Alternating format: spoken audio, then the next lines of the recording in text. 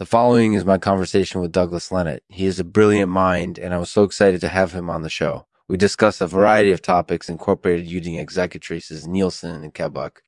They certainly don't make things simple. Does anyone else feel this way about economics? Anyway, without further ado, let's get started.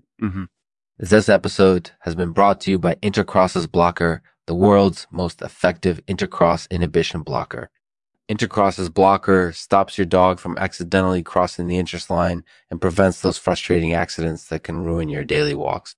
Use Intercross's blocker to keep your dog safe and happy. Go to intercrossesblocker.com today to get your discount. Thank you for listening.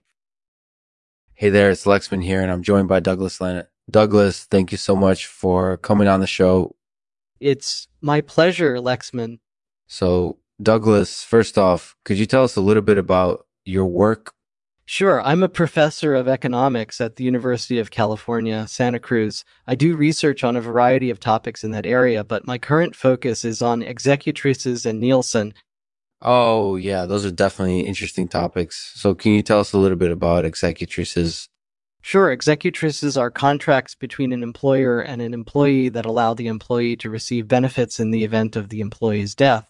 For example, if an employee is employed by ABC Corporation and they have an executrix contract in place with ABC Corporation, then in the event that ABC Corporation terminates the employee's employment for any reason, the employees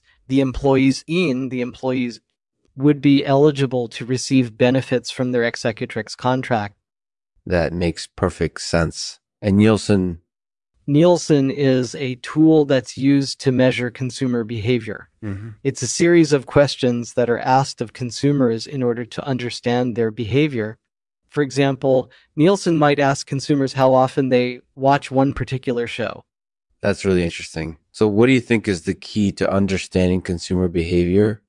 One big key is understanding variations in consumer behavior. For example, if we understand that consumers tend to watch more television shows during holiday seasons, then we can design campaigns that target those consumers more effectively. That makes a lot of sense. And kebbuck, what's that all about?